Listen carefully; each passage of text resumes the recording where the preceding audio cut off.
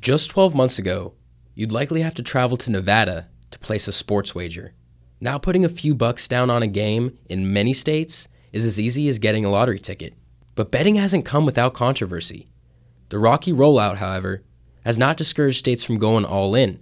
Fans can now bet on anything from the Los Angeles Lakers winning the 2019 NBA championship to the World Arm Wrestling Championship in Las Vegas. Sports and betting.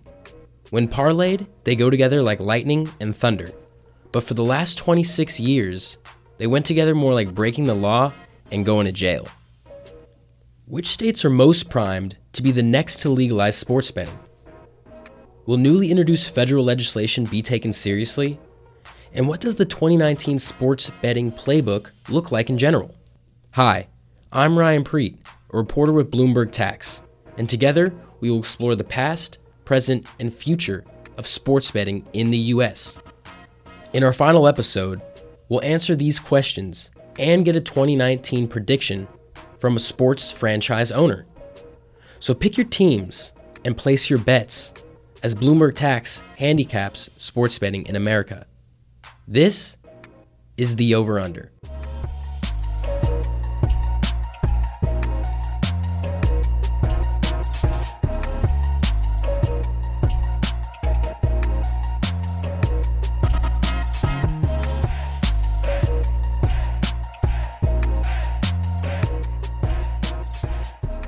In the last episode of the Over-Under, we took you inside Capitol Hill and listened as pro and anti-betting officials made their case to federal lawmakers. We spoke to these experts after the hearing about the now infamous $80,000 sportsbook glitch in New Jersey and got their take on how it was handled.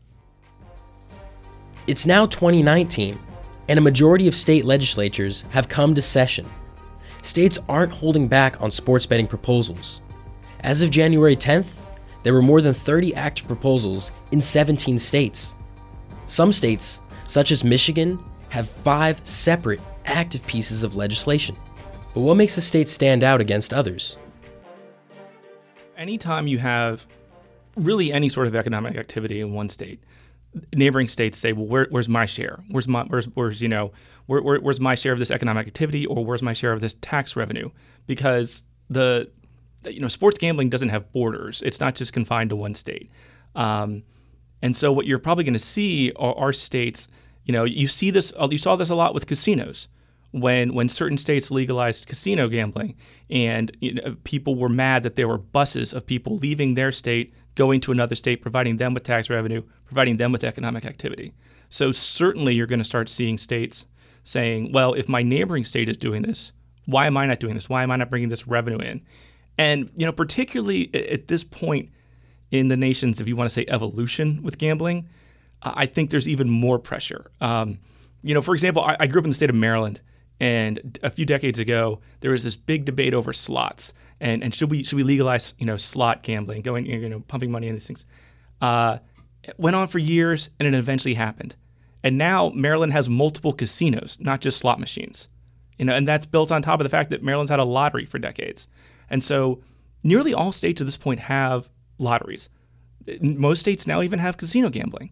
We've crossed certain lines in our attitudes towards gambling. And so it's hard for me to see the opposition to this.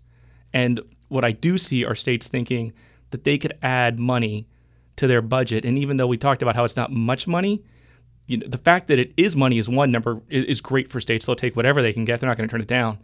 And two, you heard this attitude from a lawmaker in Pennsylvania when they were debating their bill, where he said, I'm not someone who wants to raise taxes on anyone.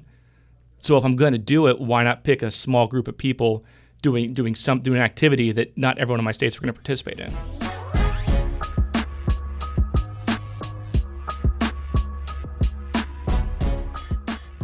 Sarah Slane seemed to agree with Richard. She told me that if a state has weak or low tax revenue figures, or as an established brick and mortar casino, they could be expected to push legislation. It's worth noting that 44 states have a casino, according to the American Gaming Association. It seemed like every day, a new proposal was being debuted somewhere in the country. When I sat down with Richard again, he said he was not surprised by this, and told me that he could see every state except for Utah at least introducing a bill to legalize sports betting in 2019.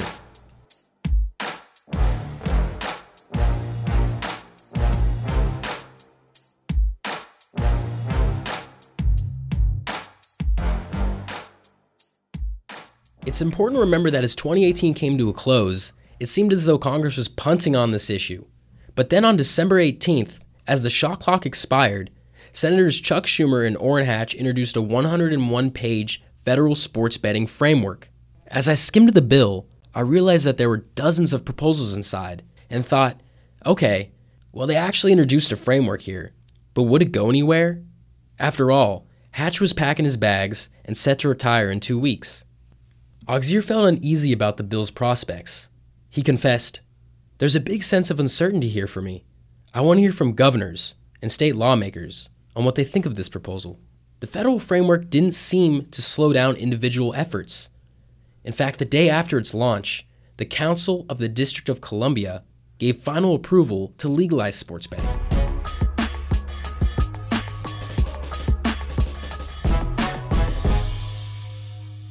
A couple weeks before Schumer and Hatch debuted their bill, I attended a sports betting policy summit on Capitol Hill. During the event, Monumental Sports owner Ted Leonsis addressed the audience. And Leonsis would know something. He owns the Washington Wizards and the Stanley Cup champion Washington Capitals. Leonsis was certain more states would legalize sports betting, and I caught up with him as he left Dirksen Senate building. And it'll be, so your question, the dozen or so. It could double next year? Oh, yeah. Definitely? Okay. And where I could actually place a bet? Because right now it's 5 states, right? Yeah. But again, it's so West Virginia, you can do it. Mm-hmm. And they're advertising like crazy in Washington, D.C., and Virginia, and Maryland to say, come to West Virginia, stay the night, gamble, go to our sports book. Yeah, it's just about 45 minutes from here, right? Right. Yeah. And Maryland can't do it. Mm-hmm. You think it could be upwards of 15, 20 states next year? No, I don't think it'll be that much. Okay. I think but it'll double, you think? Yeah. Okay. And, I mean, what the opportunity...